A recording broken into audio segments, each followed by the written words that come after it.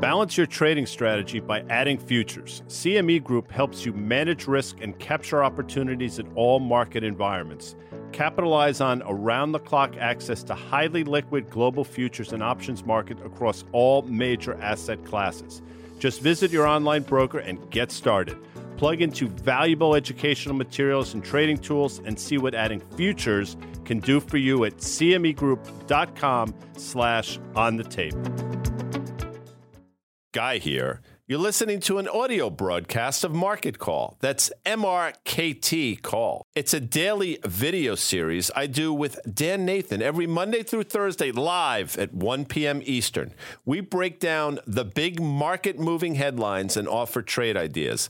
Each week, we're joined by our friends Carter Worth of Worth Charting and Liz Young, that's EY of SoFi, for their investment analysis. So check it out. And if you like it, follow at Market Call on Twitter and subscribe to Risk Reversal Media's YouTube page so you never miss an episode.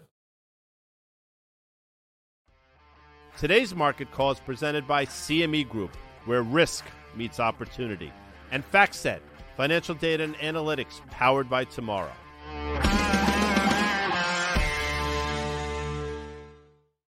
$1 p.m. on the East Coast, Tuesday, January 9th.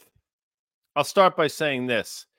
I'm a little worried about the New York Rangers. Got throttled. And yes, I chose that word throttled last night by the Canucks of Vancouver, who are one of the best teams in the league. But, you know, that's the benchmark now for the Rangers. And they haven't played well for the better part of a month. I'm worried about their netminder, Dan, as are you. As is, by the way, John Butters, who is joining us today.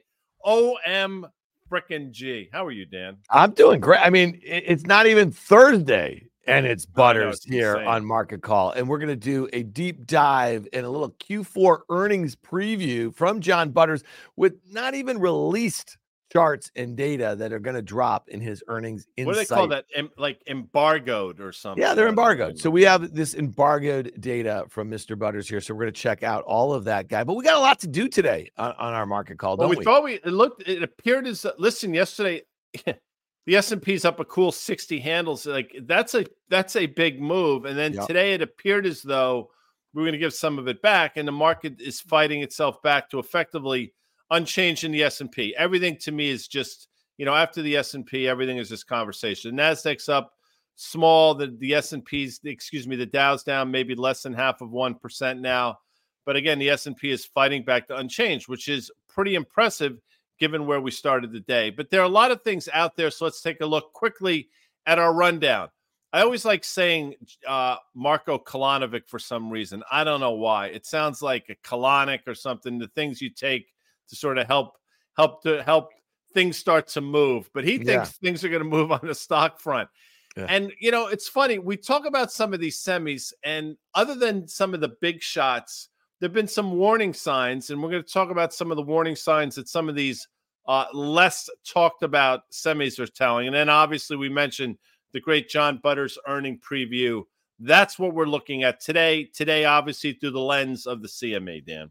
Yeah, let's look at the S&P futures while we're here, just to talk about the markets really quickly here, because to your point, Guy, yesterday, a big reversal after a pretty weak first week of the year as far as markets were concerned there. We didn't get back to that breakout level that you and I were kind of focused on, that 4,600-ish or so. You see that rising 200-day moving average. And again, it's pretty simple here. That gap, and I think that comes from that kind of mid-November period, right, Guy, where we had that CPI print that got things going. And, that was an up 2% to new 52-week highs. Pretty impressive. And brings us to the Marko Kolanovic call that you were talking about. He's expecting negative catalysts here, and those would be the sorts of things that I think if rates which have firmed here a little bit at 4%, if we were to start to see hotter data, that means higher for longer. But talk to me how you're reading what Marco is saying about the disinflation thesis is likely to be challenged in the first half of this year, Guy. Yeah, there are a lot of things to take away from this. And I agree with him in terms of, I still think there's some inflationary pressures out there that the market's not taking into consideration. But whether it's deflation, disinflation, or outright continued inflation, the market faces headwinds. And what I take away from this is, Marco he's dug his heels in on this thesis, but basically an overall negative thesis for quite some time. And like Doug Cass points out, and I think you've said it as much as well, the higher the market goes, it's not changing the things we're concerned about. Like the market strength doesn't fix the ills that we're looking at.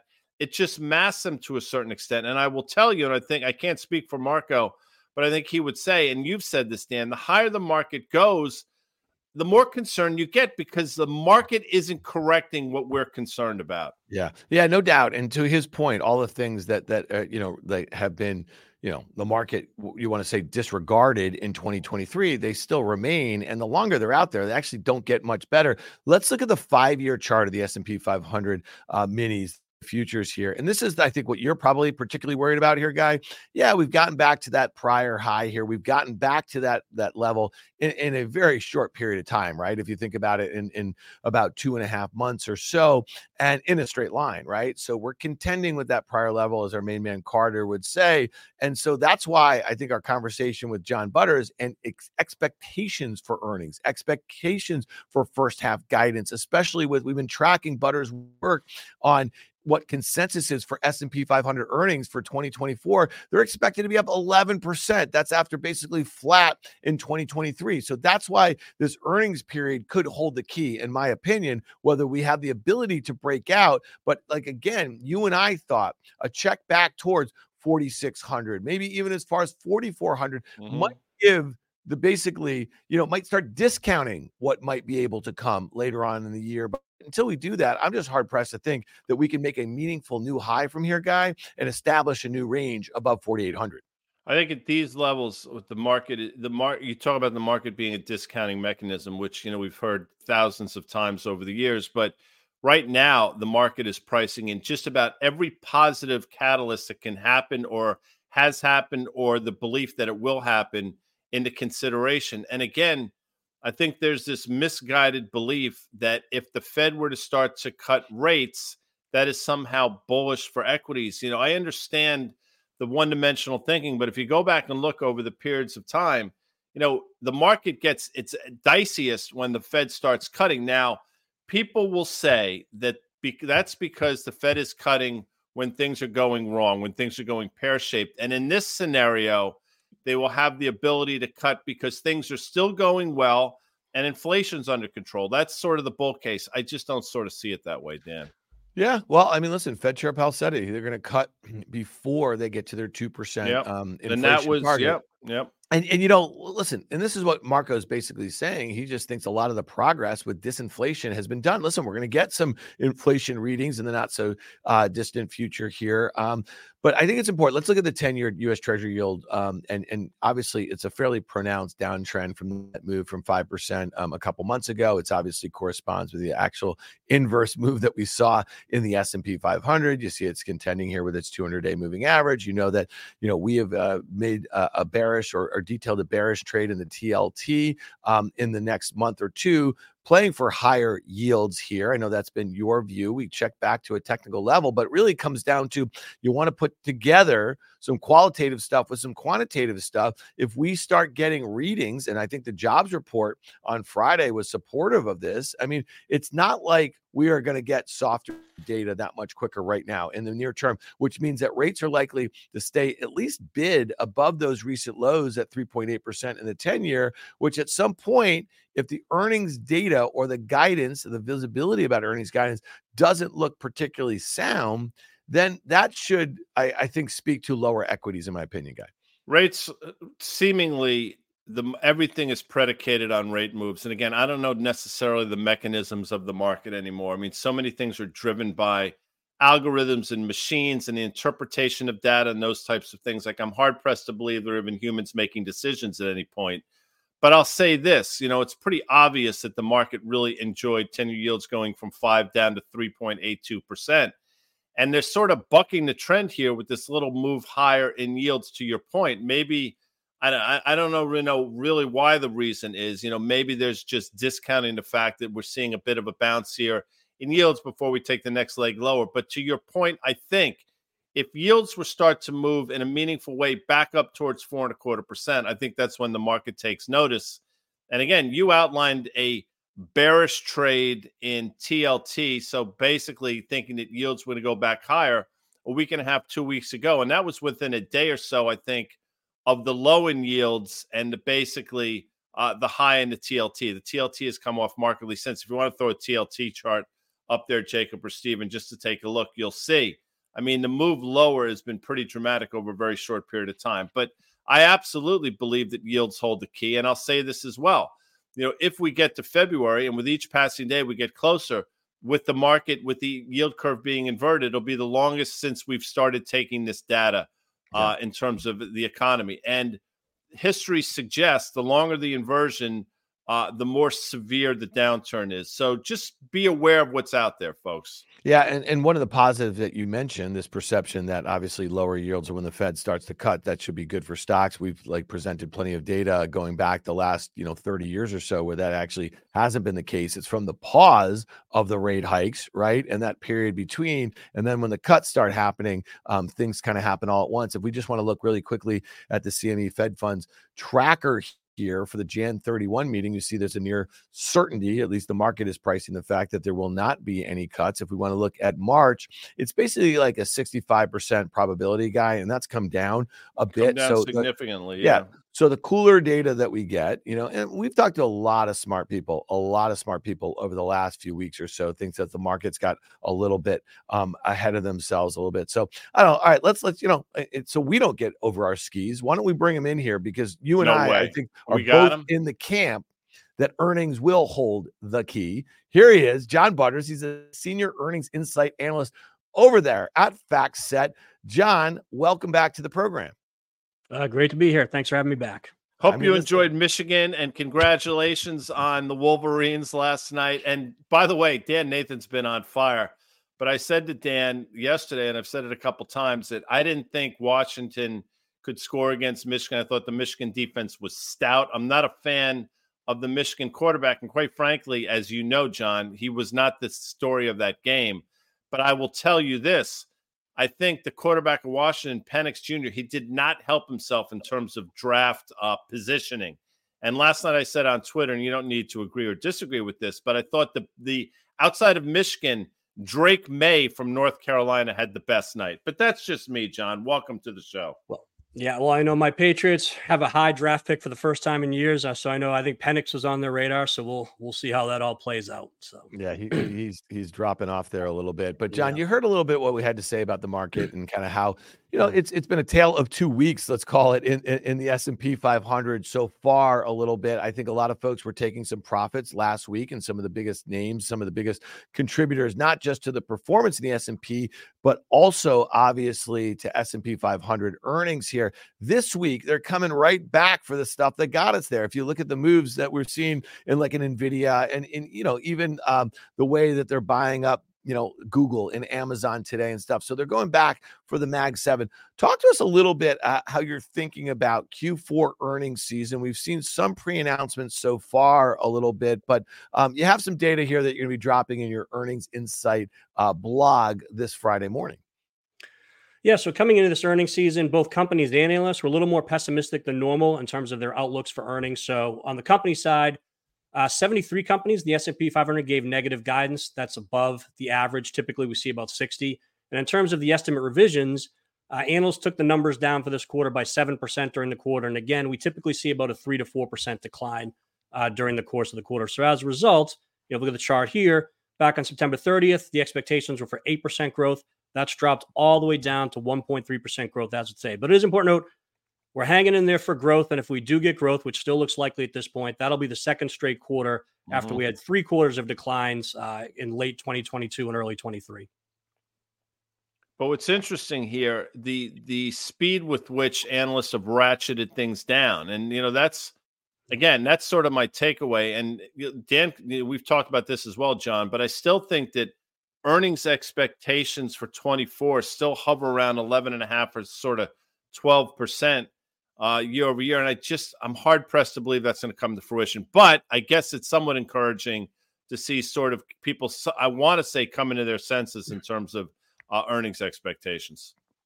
Well, yeah, and I was going to say, it's interesting to point out, while the Q4 numbers came down pretty dramatically, as you can see here, we haven't seen significant cuts yet to the first half of 2024 or the full year. So while the overall Q4 number came down 7% during that same time frame, all of 2024 only came down about 1.3%. So I think there'll be a lot of focus, as you guys alluded to earlier, the guidance, the outlooks, to where those numbers move going forward, because they haven't come down. They haven't come down over these last couple of weeks. And I know we'll probably get into this in a later segment, but the 2024 EPS has really been in a range of 245 to 250 most of this year. We've just dipped to the 244 point.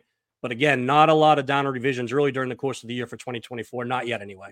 Yeah. So, John, it seems like since COVID, where a lot of companies kind of just abandoned giving forward guidance because of the lack of visibility, and rightfully so, at the time, we've seen the way, so to your point about this chart that you have up here, is like normal throughout the course of a quarter, you see 3 to 4% declines, right, in earnings estimates. And the fact that we're seeing greater than what we have in the past, it probably has something to do with the fact that fewer companies are willing to stick their necks out any further than they have to as far as visibility into their business. Does that play something into it? And do you expect that to be possibly a permanent change by a lot of S&P 500 companies, that they give less than they used to do prior to COVID?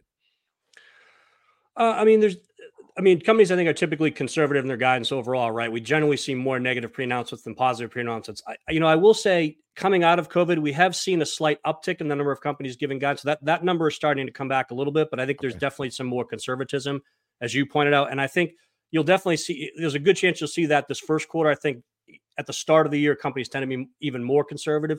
So it'll be interesting to see, when this guidance comes out, and what sort of visibility it has. Is there no visibility? Is there good visibility? Mm-hmm. So we'll certainly, it's certainly something we'll keep an eye on during this earnings season. You mentioned it, John, but let's look at your next slide, because visually people can see exactly what you're talking about in terms of the optimism and where we've been on the different, basically, calendar years and what we're setting up for this calendar year. Because, the words are one thing, but when you see the slide, and if we could sort of slide it, Earl, this isn't the one I was looking for. Actually, I'm sorry, man. It's the one. Thank you. That's the one.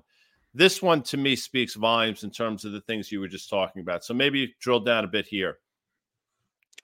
Yeah. So, we look at 2023, only about 220 expected in terms of earnings. We go to 224, about 244.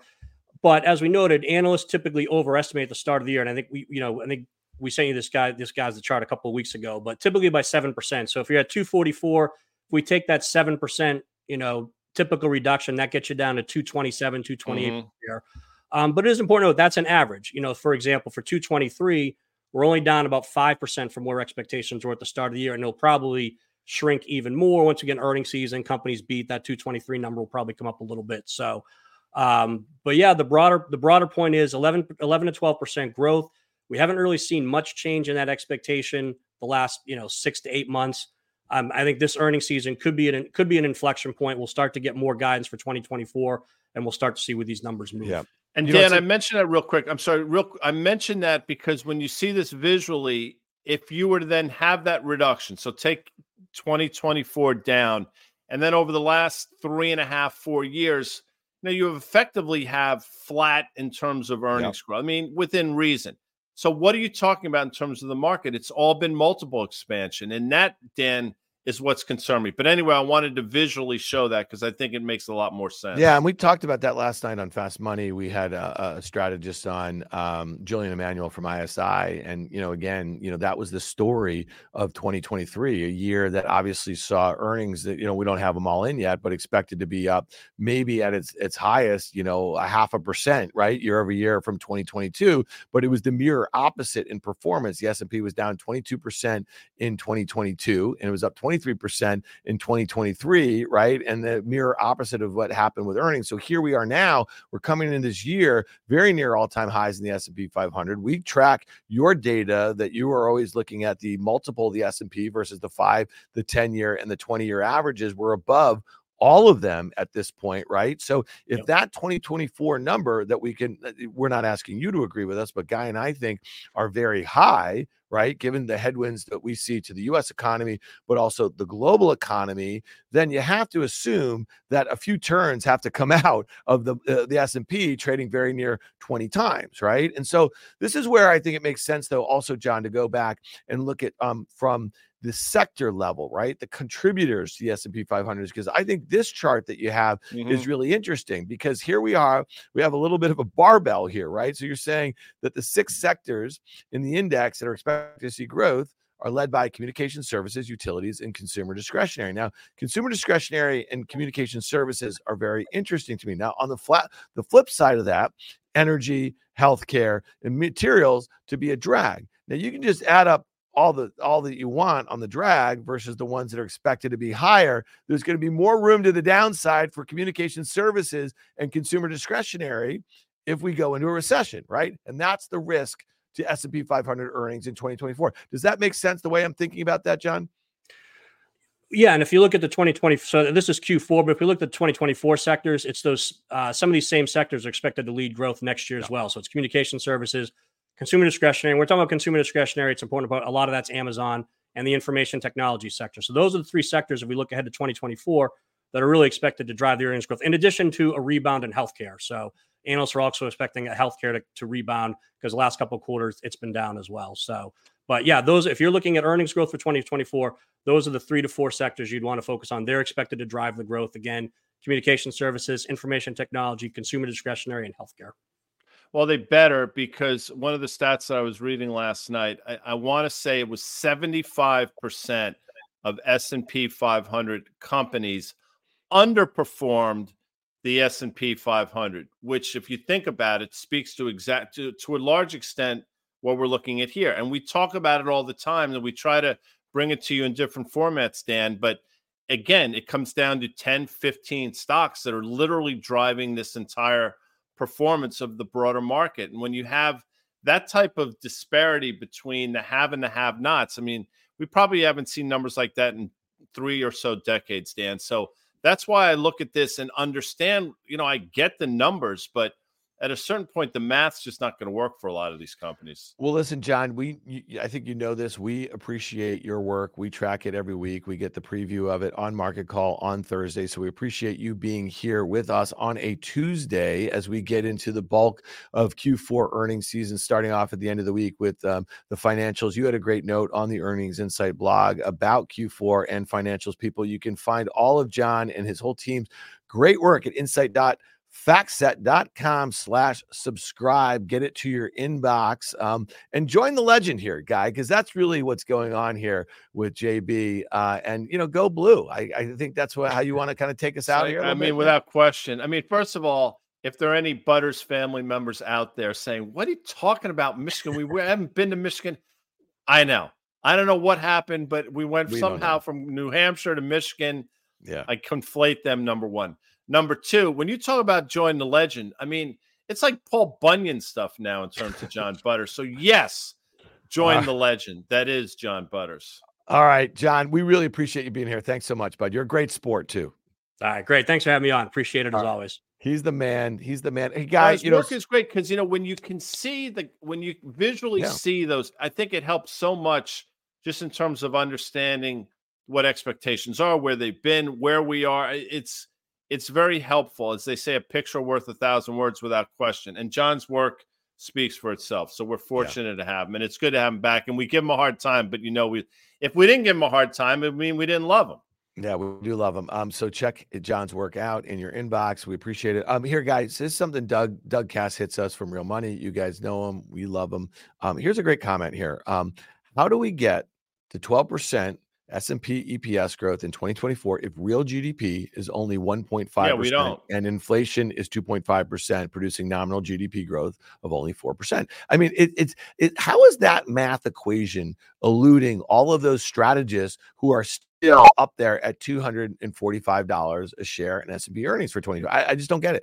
No, we've said it a number of times. The math doesn't work. And I'll tell you that the economy, I'm hard pressed to, in order for those numbers to work, the economy has to sort of escalate in a way that we've never seen historically. It's not going to happen, basically, is what the case is. So, you can make the case that, okay, you know what, maybe we're not going to get that earnings growth, but we're willing to pay more for a dollar's worth of earnings in terms of multiple expansion because the United States is head and shoulders above everybody else. And that has been a bull argument for a while, that there should be a higher multiple associated with it because of those things. I don't agree with that. I don't think you should be paying going to be north of 20 times for an economy that's basically going to slow down. And I don't think we're going to get this soft landing in terms of the employment picture. I think all these revisions at some point, and I think you have 10 months of negative revisions in terms of the employment numbers. It's got to come. It all has to come home to roost at some time. We're just sort of prolonging the inevitable, I think. Yeah, so let's go back to the stock market for a second here. Let's look at the NASDAQ 100 futures, because this chart is kind of interesting. Looks a little different, Guy, than what we just kind of charted in the S&P 500. It almost checked back to that breakout level, right? So we saw how hard hit an Apple and some of these big tech names were last week, kind of light, low volume sort of stuff. Almost got back to that level. And I think that both you and I would have said, well, that's kind of the line in the sand a little bit. So it's still 16,000 is going to remain an important level to keep an eye on. And also, obviously, that prior high. Thoughts there, because again, it goes back to what you're talking about, is that, those 10 names are driving all the performance. So you can have a broadening out by a bunch of $10 billion market cap companies, right? It's not going to do a whole heck of a lot, especially because let's just throw up an NVIDIA chart for a second here. This is a $1.3 trillion market cap company that has gone up 10% in the last 2 trading days in a straight line. And so again, that just tells you the opportunity in the market, but also the risk in the market.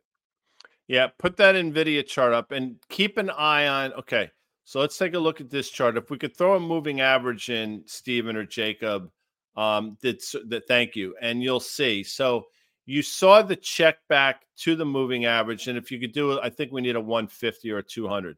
So you see the check back we had in terms of the NASDAQ in October. Well, we obviously didn't get there in terms of NVIDIA. Now you could see, again, a couple standard deviations away. Now, in real time, if you could throw up an Apple chart with a similar moving average, you'll see that we traded down and through it briefly in October, and we traded down to it to the penny, as Carter would say, last week or thereabouts. So this is a different chart, obviously, than the NASDAQ. So keep an eye on this. The Apple did trade down the moving average and bounced.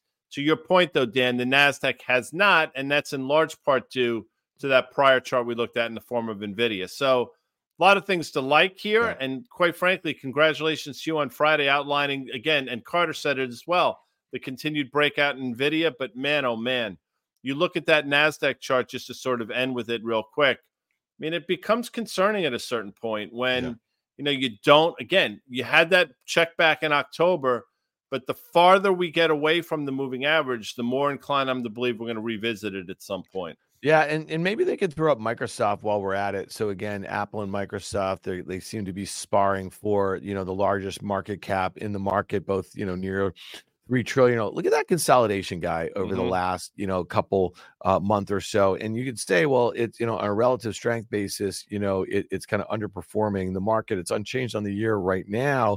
But much like that NVIDIA that corrected over time, right? It worked off that overbought condition over time. Microsoft might be setting up to do something not too different in a way. So again, if you're going to pull up the RSI on a 14-day, it doesn't look particularly overbought the way it did a month and a half ago when it was trading at the similar level. So that's one to keep an eye on. And again, this is one that I think you and I can both be in agreement. Next to NVIDIA probably has the most investor enthusiasm around their generative AI opportunities here. But here's also a stock on 2024, the current fiscal year they're in, trading at 33 times, expected, mid to high teens growth as far as earnings and sales growth that, is also mid-teens or so. You could say on a relative, to its expected growth, not horrible, especially if you think there's upside to their numbers, right? Based on Gen AI, but that's still, who knows, right? And so to me, it's about as expensive it has been towards itself, its history, in a very long time. Agreed. 100% agreed. Apple as well. What's funny is people are starting to make a compelling case for NVIDIA in terms of valuation, but a lot has to happen. A lot has to go well for them moving forward for them to grow in that valuation. But one of the things we teased is some of the under the radar, under the surface problems in the tech sector. And, we throw a microchip. And again, we're not suggesting microchip is the broader market by any stretch of the imagination, but it's worth noting. Then you had Samsung, which we talked about last night, I think at 8:30, 9 o'clock. We went back and forth on text messages. So what we're seeing is in a couple different things. We're seeing the ramifications of double and triple ordering, number one, and the flip side, the ramifications of slowing demand. And that's manifesting itself in a number of different things. So we talked about it with Mobileye last week, Microchip, Samsung, I think to a certain extent, Taiwan. So, I mean, there's a laundry list of companies that have given us concerns, but it's being masked by the performance of, again, specifically NVIDIA and a handful of other names. Yeah, and that microchip is interesting because as we were talking about it last night after the close, it was down 5% or so. It was down a little bit before the open today, and it bounced again right off of that moving average. So I think that's kind of interesting. And, we had Dan Niles from the Satori Fund on last night. I've known Dan for as long as I've been in the business, and he's, seen all these tech bubbles kind of inflate and burst. And I think he's a very sober guy and a really smart guy.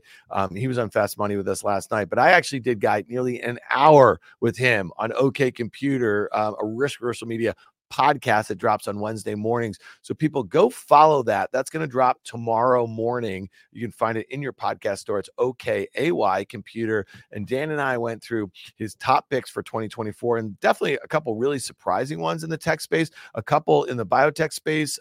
We talked about China a little bit. And then he also has a lot to say on semis. And to your point about the double and triple ordering that no doubt has been going on in the Gen AI data center space, and he's got a couple ways to play that. I thought that was really interesting. So tune in, Guy, for that. The Samsung is really interesting because that was a guide lower, and a lot of folks, we were talking about Apple a second ago.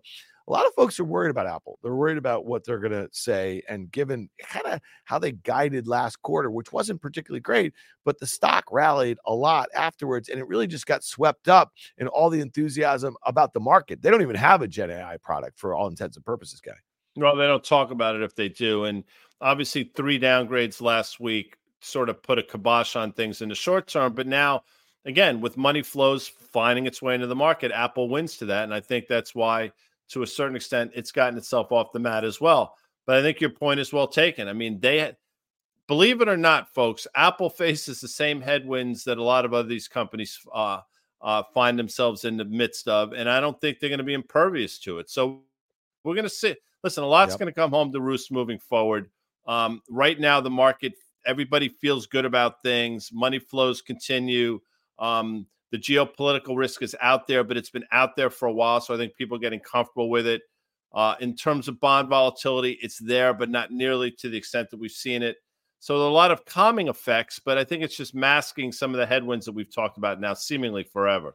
Yeah, let's look at the macro here a little bit because crude is one that we've been talking about. And again, it's a demand story and it seems to be weak. There's also an issue where you have, the Saudis cutting prices. I saw some stories about weak or lower Russian output. That would be towards China, as we know. You see that downtrend that's been in place. We're kind of butting up against it a little bit. But I guess, you and I don't, as far as the crude, I mean, like any sort of geopolitical sort of thing, and we're going to be right up at that 200-day moving average. Do you think crude is setting up? Like, do you want to play for a breakout here, Guy, at this point here? Because, again, where to stop to the downside. I think it's probably, like the initial stop right here, if you want to keep it really tight, is kind of buying in this kind of 72 range and stopping down at 70. I don't know. Is that too tight right here to play? Yeah, it's interesting. So, I mean, look, so this, but and the chart speaks to this. Every time since September you've tried to play for a breakout, you have not been rewarded. You've actually been punished. So the question asked again is why it's any different this time. So I will remain in the camp that, I do think higher prices come at some point on the back of a myriad of different things. But I think right now people are saying this is the demand story. And quite frankly, to a certain extent, supply as well. I mean, if you look at what's going on, you just mentioned the Saudis, U.S. production over 13 million barrels a day. That's obviously putting a bit of a lid on things here. But there'll be a point where this trend line is broken and we trade back up to the moving average, and we're going to have a conversation about what got us there. But in the meantime, I think you just got to sit tight, Dan, and continue to do what you're doing. I mean, every rally's been an opportunity to sell it again. Yeah, and it's interesting when you think of just this kind of 70 to 75 range here. We're churning, right? And so to do that with futures, you'd probably want to keep much tighter stops. And then the other thing, I'm just curious what your thought is here, guy. Like if demand's weak, nothing's changing on demand anytime soon. So the only thing, in my opinion, in the near term, okay, is that basically gets crude to pop and gets going towards that moving average, okay, up there and maybe on its way to 80 or so, is something really bad geopolitically. And I actually just don't want to play for that because I don't know about you, man. Like there was enough bad shit last year. You know, like I think we're all kind of hoping things kind of tamp down a little bit. But is that it? Like literally, if you're playing for higher prices in crude right now, what is the catalyst for it to break out? That is the catalyst. You know, some sort of escalation of some of the geopolitical events that we've been seeing for quite some time. So you're right. I mean, nobody wants to. You don't want to be right for those reasons, obviously, because if those reasons come to fruition, obviously something really bad is happening in the world. Nobody's wishing for that, but you can't just say it's not going to happen out of just, you can't just write it off and hope that it's not going to happen because, as you know, hope's not an investment thesis. But things are clearly being ratcheted up, and we won't talk about this probably until next week. But on the other side of the world, there's going to be an election this week in Taiwan that I think are going to capture the attention of a lot of people that nobody seems to talk about as well. So, yes, you're right to point out that geopolitical is what's probably, if there is a catalyst higher, it's going to be on the back of that.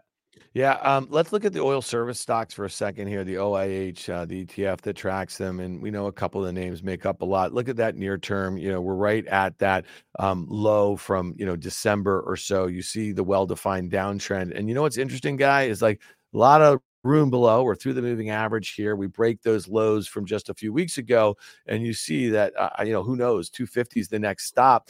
But look at this. Pull up a 5-year chart, people, and we could just kind of visually look at the line that you would draw off of the sort of 2020 lows here on the OAH on a 5-year basis.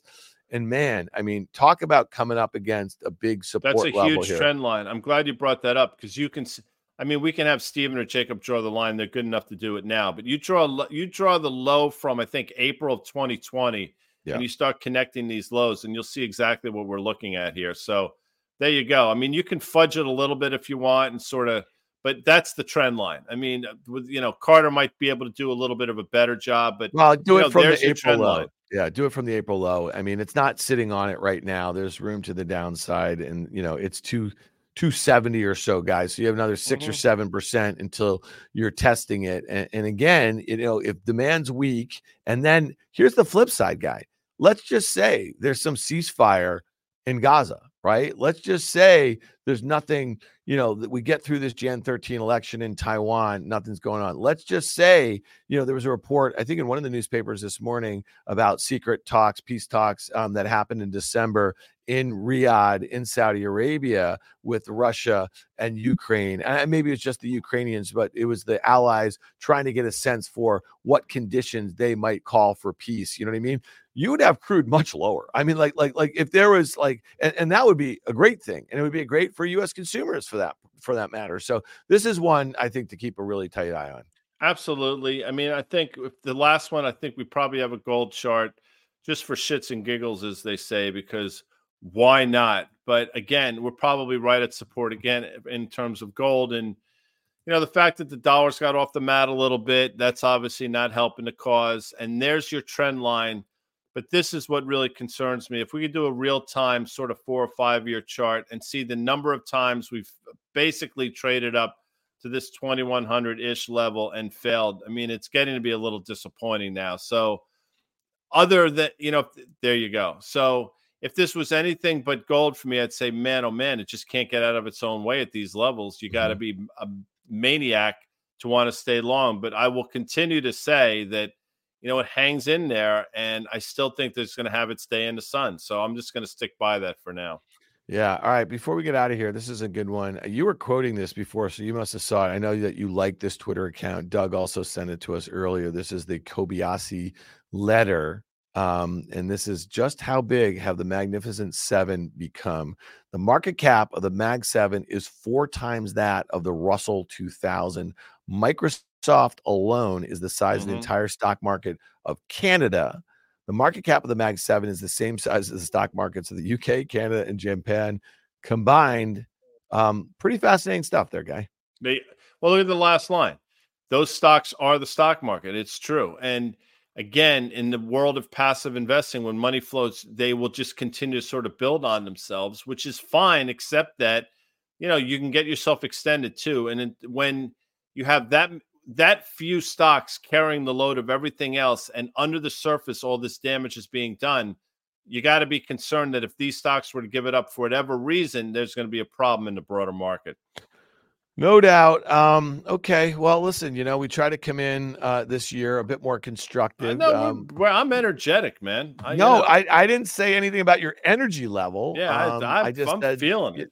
We're trying to, listen, new year, new possibilities. I'm trying to think about new narratives, but I'm stuck with one narrative that we were kind of harping on a good bit of Q4 and actually Q3 for that matter, is that 2024 earnings estimates, the consensus, are just out of whack with reality. I mean, it's just that simple. So I guess a lot of the work that Butters has been kind of detailing in the Earnings Insight blog over the last few months or so is that, while we just don't have this all at once clip to S&P 500 earnings, right? It happens kind of slowly, but I do think that maybe it's starting to happen a bit quicker. If you just look at the data that he started out his conversation with us with, is that normally over the course of a quarter, you'll see earnings come down 3 or 4%, the consensus, right? In the last quarter from September 30th for Q4, they came down 8%. So maybe that's something that is kind of, if we kind of come in line with that or actually underperform it, maybe that's one of the reasons why analysts start lowering the numbers quicker. So there it is, Guy.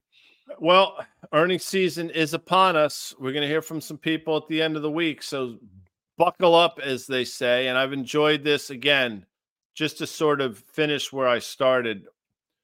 I love the Rangers. I love their team. And if this was a year where we were rebuilding, I would be sort of, beside myself with enthusiasm. But this is a year, Dan, as I mentioned, that I plan on being one of the last 2 teams standing.